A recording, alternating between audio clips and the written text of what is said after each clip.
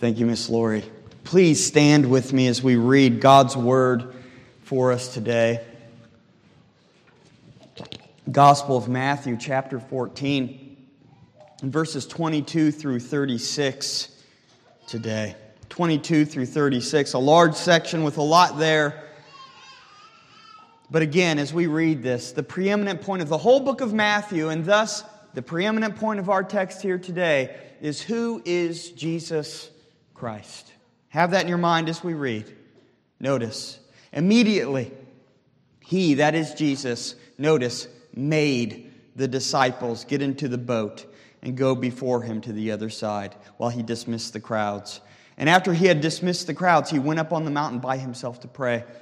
When evening came, He was there alone, but the boat by this time was a long way from the land, beaten by the waves, for the wind was against them. And in the fourth watch of the night, He came to them walking on the sea.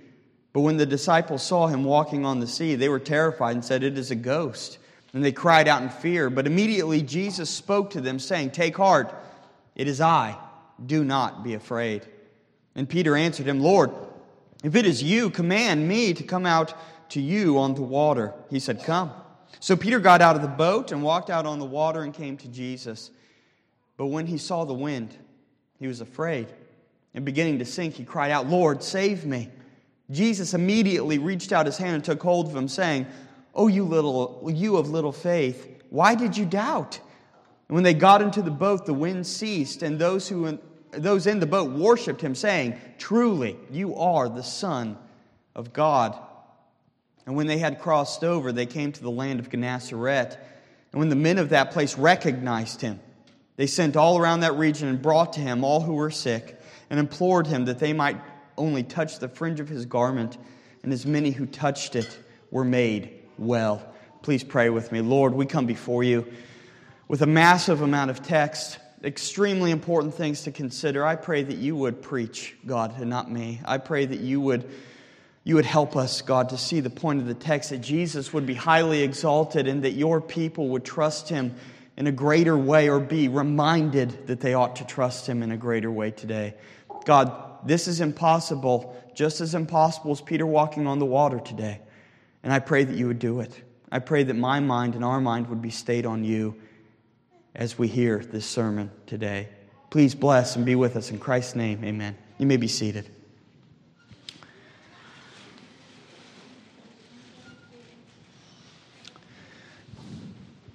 One of the first things in our Christian experience, or pre-Christian experience even, that we realize is that when we look at ourselves and who we are and who God is in His person, that we need a mediator. We need a mediator. Now, mediator isn't a word that we use, maybe except for in a corporate setting. We think of a lawyer mediating between two different parties, perhaps when two corporations would merge together. Or perhaps if you work in a union job, you have a, whatever they're called, a representative, a rep, that would rep you to the larger corporation and present you. Now, Jesus Christ in our text, I want us to see today, is represented as a great mediator.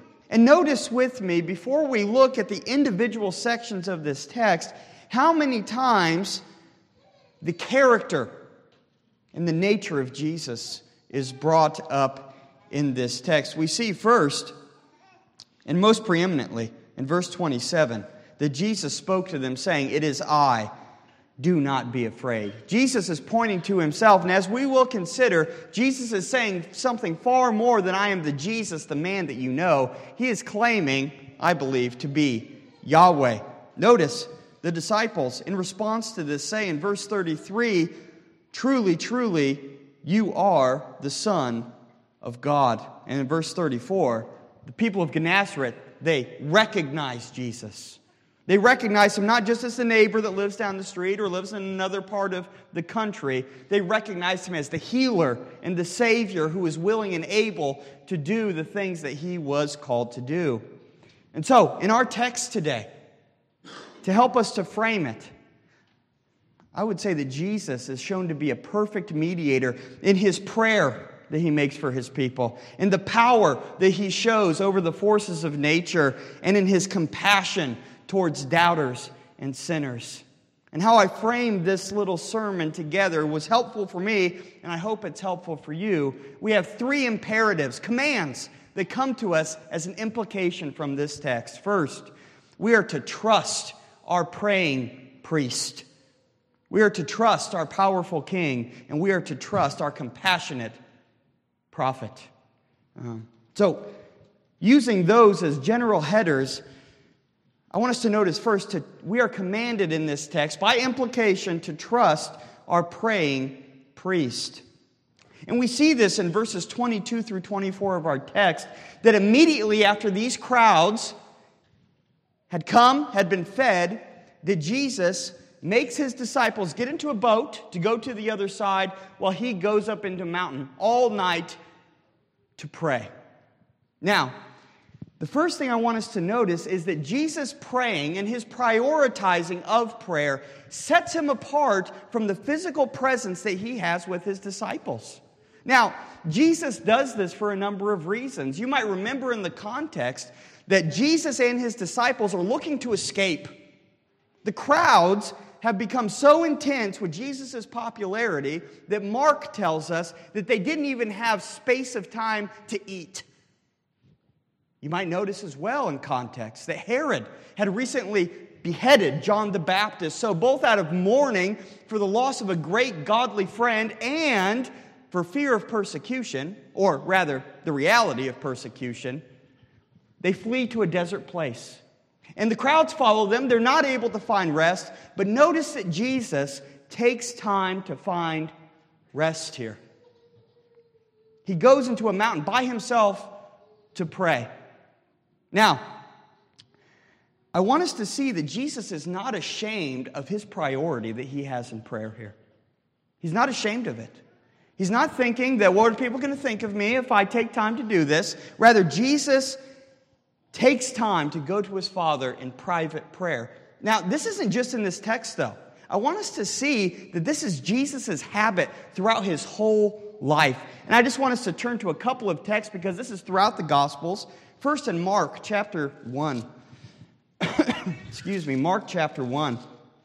As we think about Jesus going into the mountain to pray, I want us to see it was the habit of Jesus throughout his whole life to take time even when it scandalized him to his disciples. We see this in Mark chapter 1 at the beginning of his ministry in verses 32 through 34. Notice,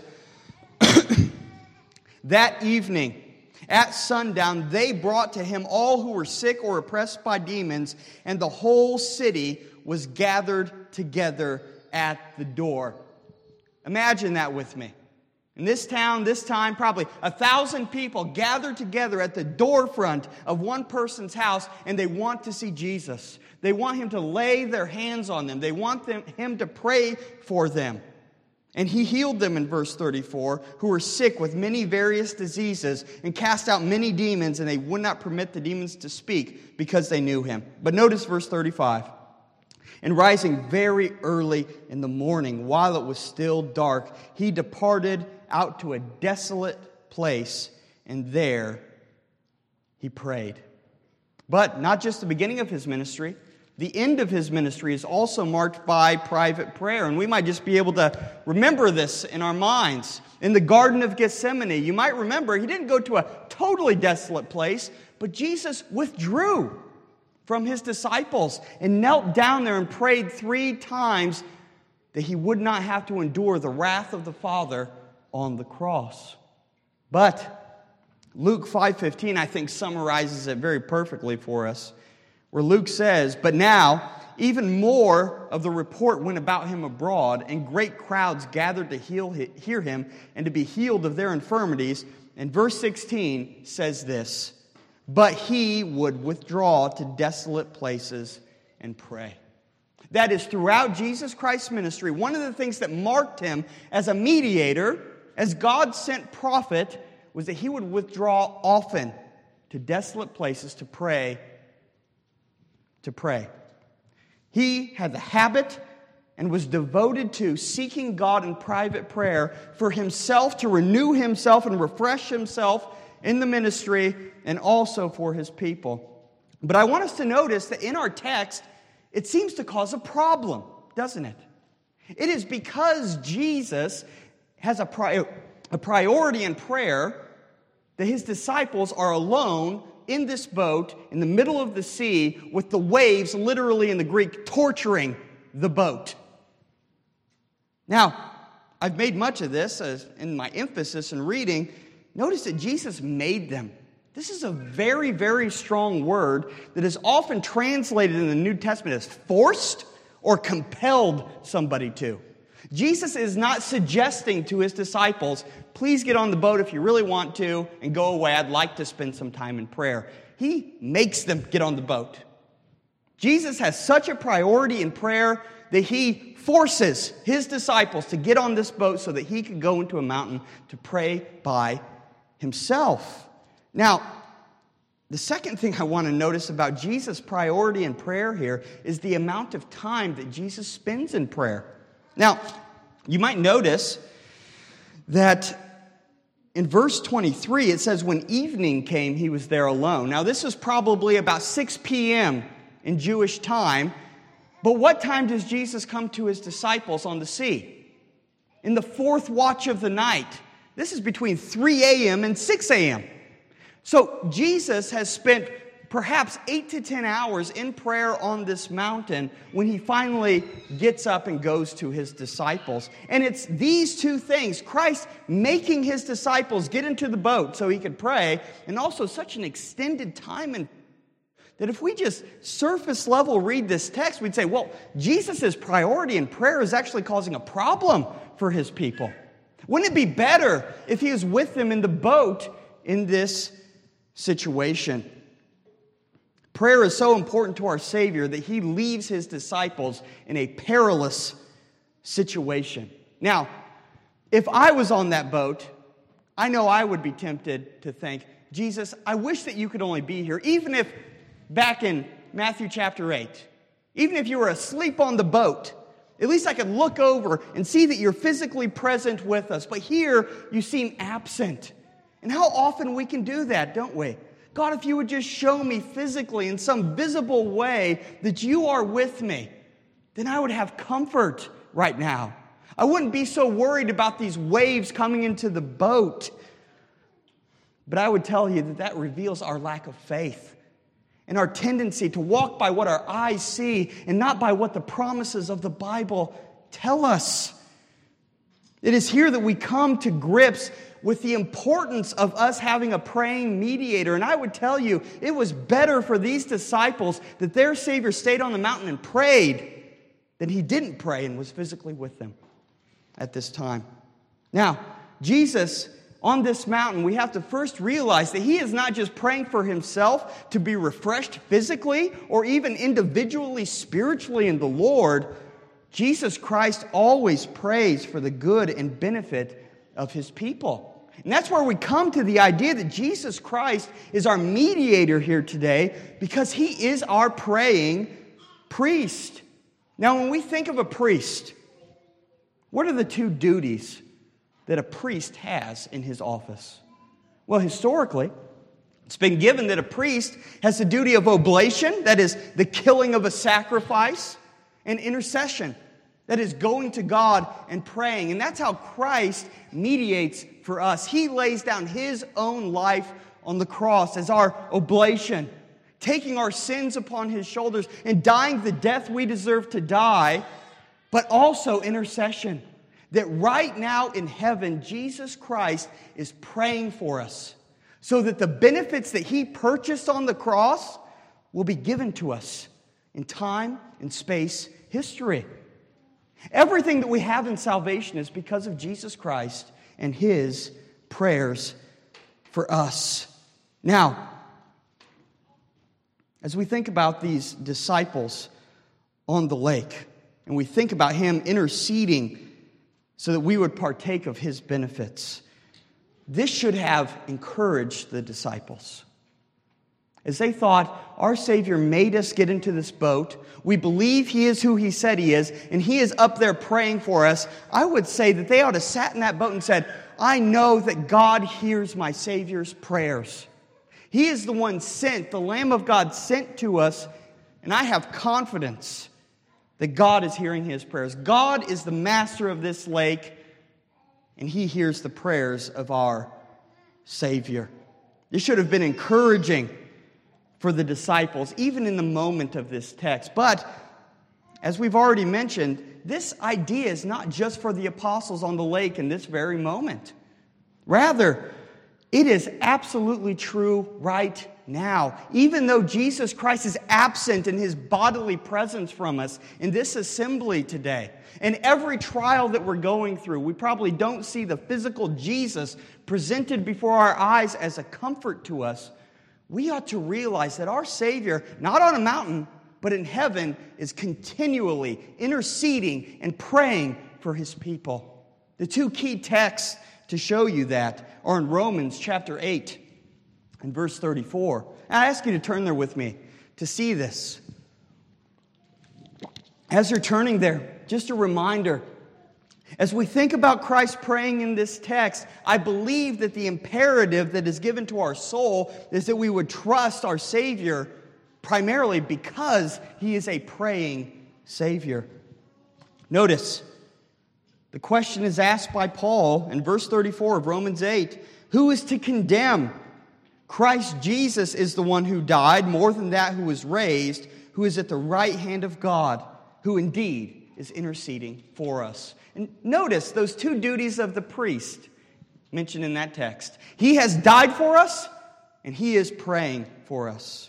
Secondly, Hebrews chapter 7. Hebrews chapter 7, verse 25. Speaking about Christ interceding now for his people. Hebrews 7:25 says this, consequently, he, that is Jesus, is able to save to the uttermost those who draw near to God through him, since he always lives to make intercession for them.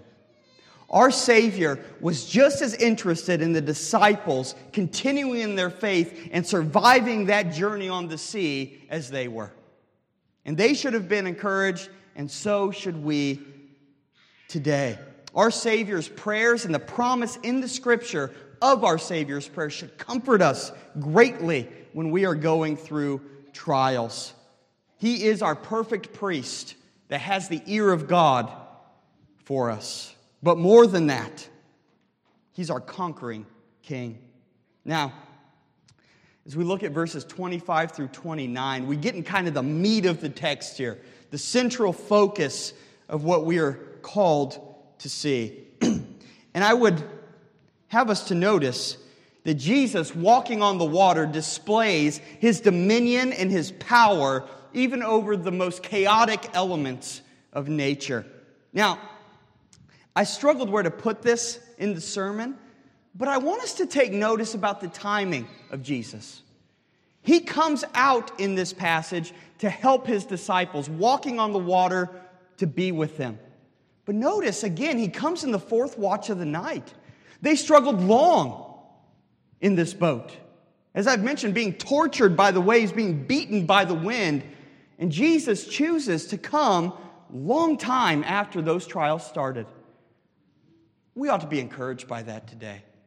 I know that we want him to come now, in this very moment, and do exactly what we want him to do, but Jesus often waits and causes us to wait so that we would trust in him more, to test our faith. He comes 8 to 10 hours later, and this is a good thing, because if he would have come immediately, I don't know that the disciples would have trusted him to the degree that they should have. Now, as we think about Jesus walking on the water here, this shows Jesus' dominion. And I think that that's very natural for us, isn't it? As we read through this text and we think about Jesus walking on the water, the first thing that comes into our mind is Jesus is shown to be God in this text because he has dominion even over the water. There's nothing more impossible maybe physically than we could think of, except for perhaps flying through the air, than us going and walking on water. Something no human being can do. But to the ancient Jewish mind, and the ancient mind in general, walking on the sea is even deeper than that. The sea itself was known to be the scariest part of creation by the ancient mind, right? It was representing chaos, representing death, representing everything that's unknown in this world. That's why some of the sea monsters represented in the Bible, that Satan is represented as Leviathan, a great sea monster. It's a terrifying thing to think of to the ancient world. If you went in the water, there's no Coast Guard that's going to come save you. No helicopter is going to come overboard. You are done for. And this was a symbol, Jesus walking on the water, of everything that was unknowable and untamable. Jesus is saying, I have sovereign rule and power over this. This was an ultimate show of Jesus Christ's authority. But I think that there's something a lot more here. What should really grab us by the collar and cause us to think about what this text means is when Jesus tells them in verse 27, take heart, it is I, do not be afraid. I would tell you today, I think that when Jesus said this in Greek, and when Matthew wrote it in Greek, that the hair on the back of every Jewish neck would have stood up. Because what Jesus says here is, it is I, he says, ego, eimi, which is the exact same phrase that is spoken in the burning bush in Exodus chapter 3. When God said, when Moses asked, who should I say that the people that you are? He says, say that I am has sent you. I am that I am. And when Jesus comes out on the water here, he is proclaiming not just that he's a man that's been given authority, he's claiming that he is Yahweh himself, the creator and the governor of all space and time. I am here with you. Now, I think in combination with a lot of Old Testament texts, this even stands out further in our minds. Notice what the Bible says about God saving through water.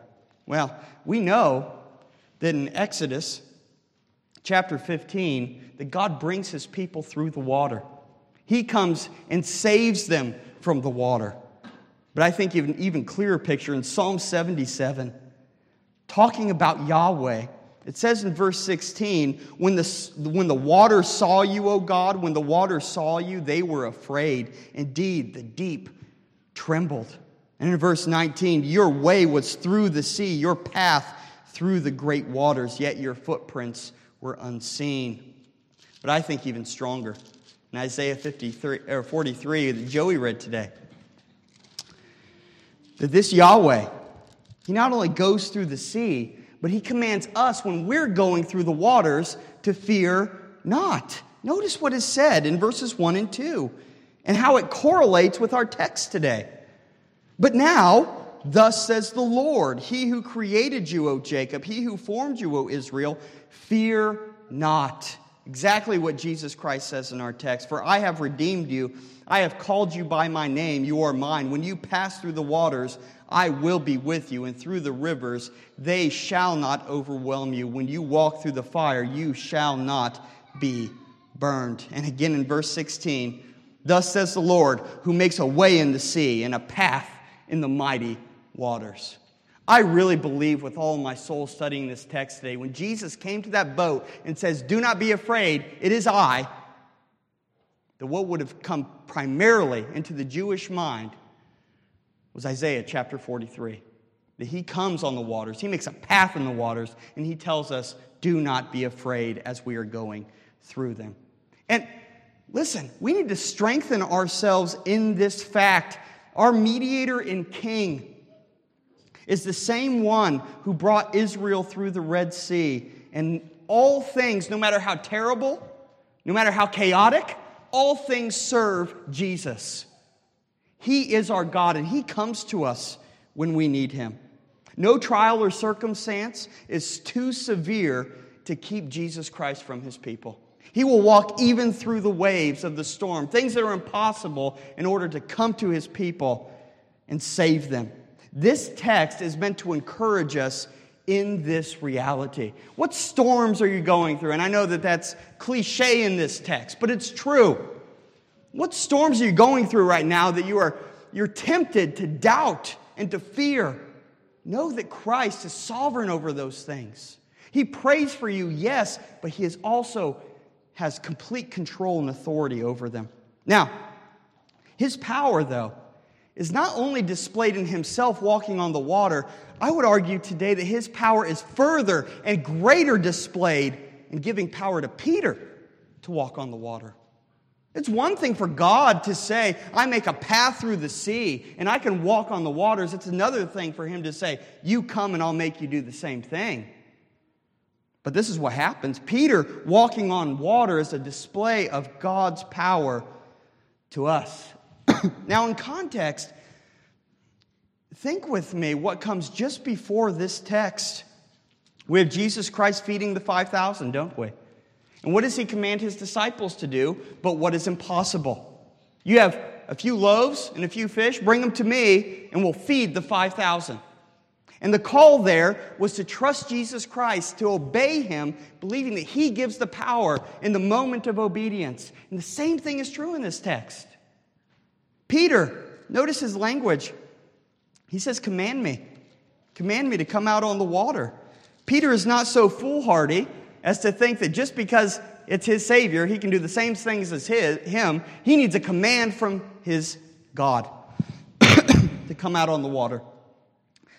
He asks us to do the impossible and empowers us to do it.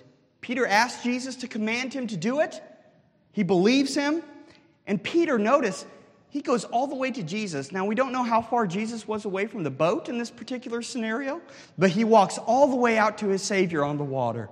But as soon as he recognizes the wind and the waves, he starts to sink. And the question we need to ask is, what changed about Peter's situation when he began to sink? Did Jesus change? Did He stop having power over the water? We say, no, of course not. Well, did the waves change? Did the wind change? It's certainly not recorded in our text.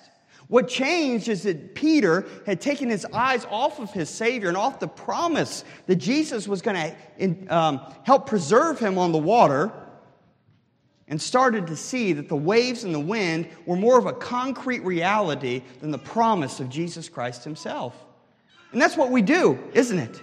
We look at our lives and we say, by sight, it looks like this is an impossible situation.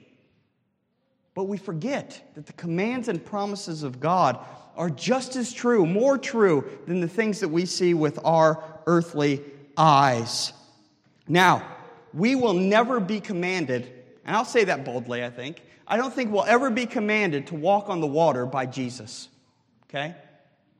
But I would tell you today, the thing that struck my heart this week is that we are commanded to do much harder and more impossible things in the Christian life than to walk on water. For me, anyway. I have a greater time believing that I could walk on water in my natural ability than I can be content in all circumstances.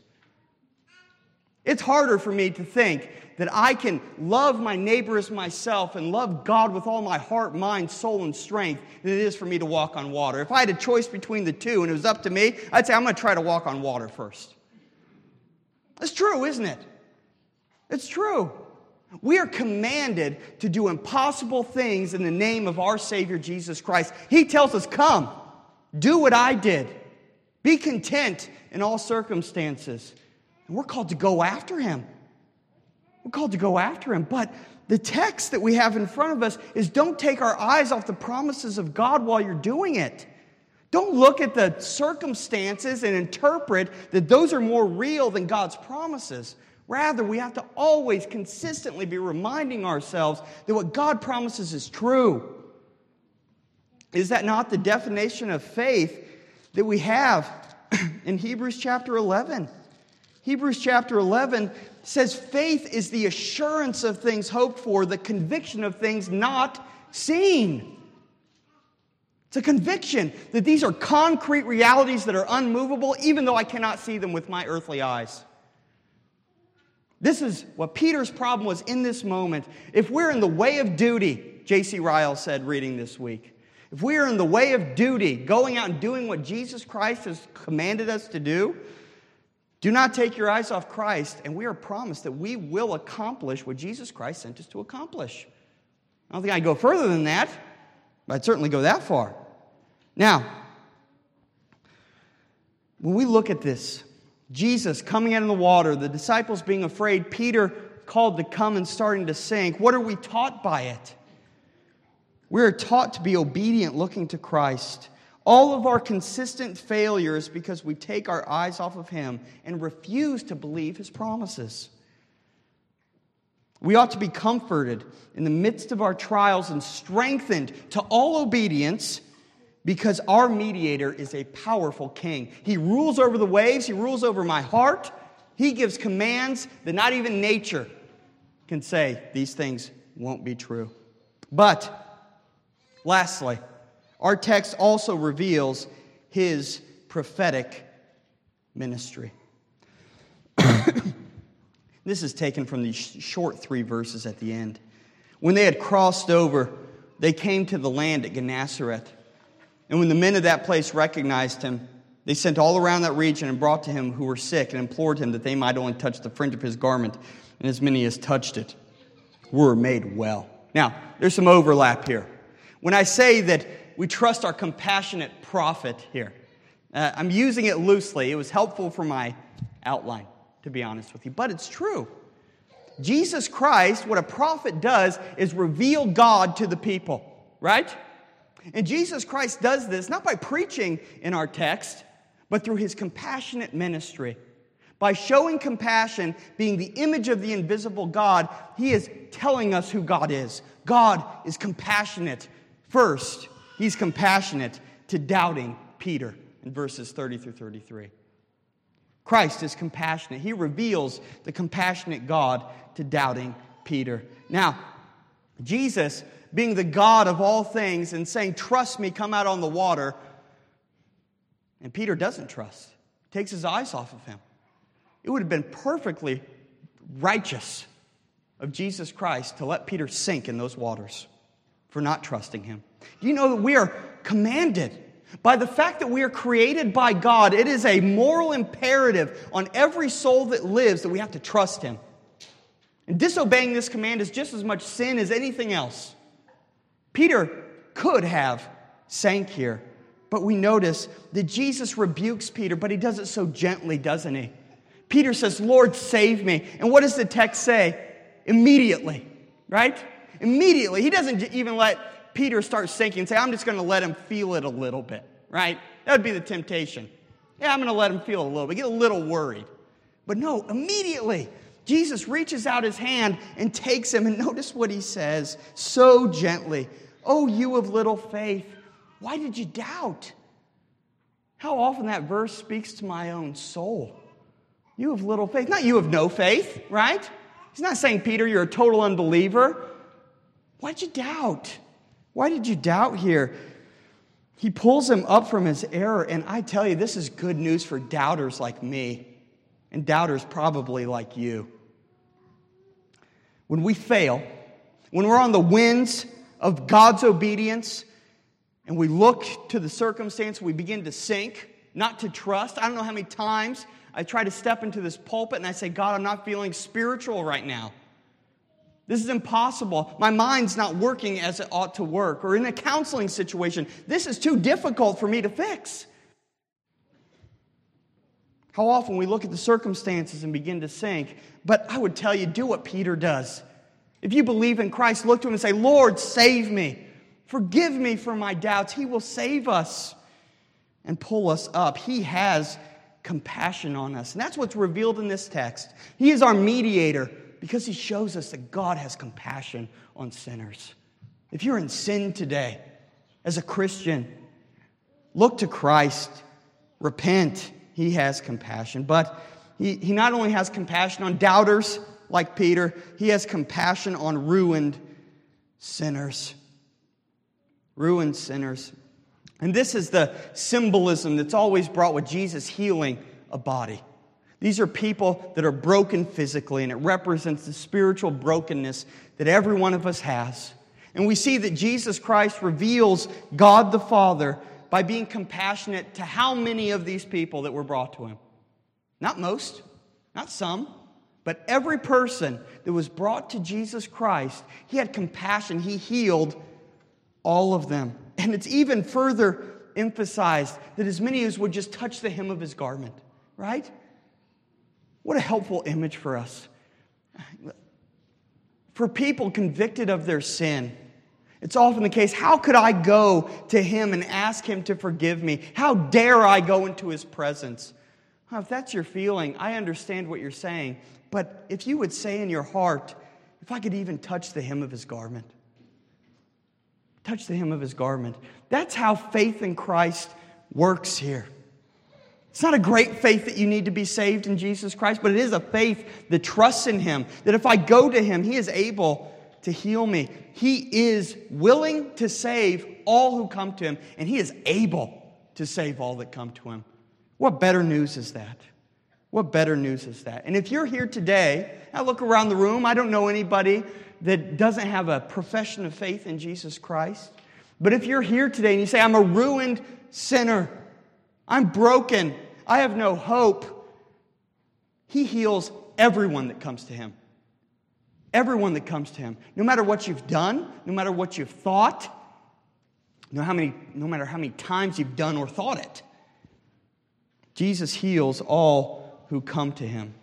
And so, in conclusion today, as we think about Jesus walking on the water and finally going on the other side, I believe that what we have revealed here is that Jesus Christ is the perfect mediator between God and man. He is a perfect priest who has laid down his life for us, but more than that, he prays that all of those benefits that he purchased will be applied to us in this life and the next.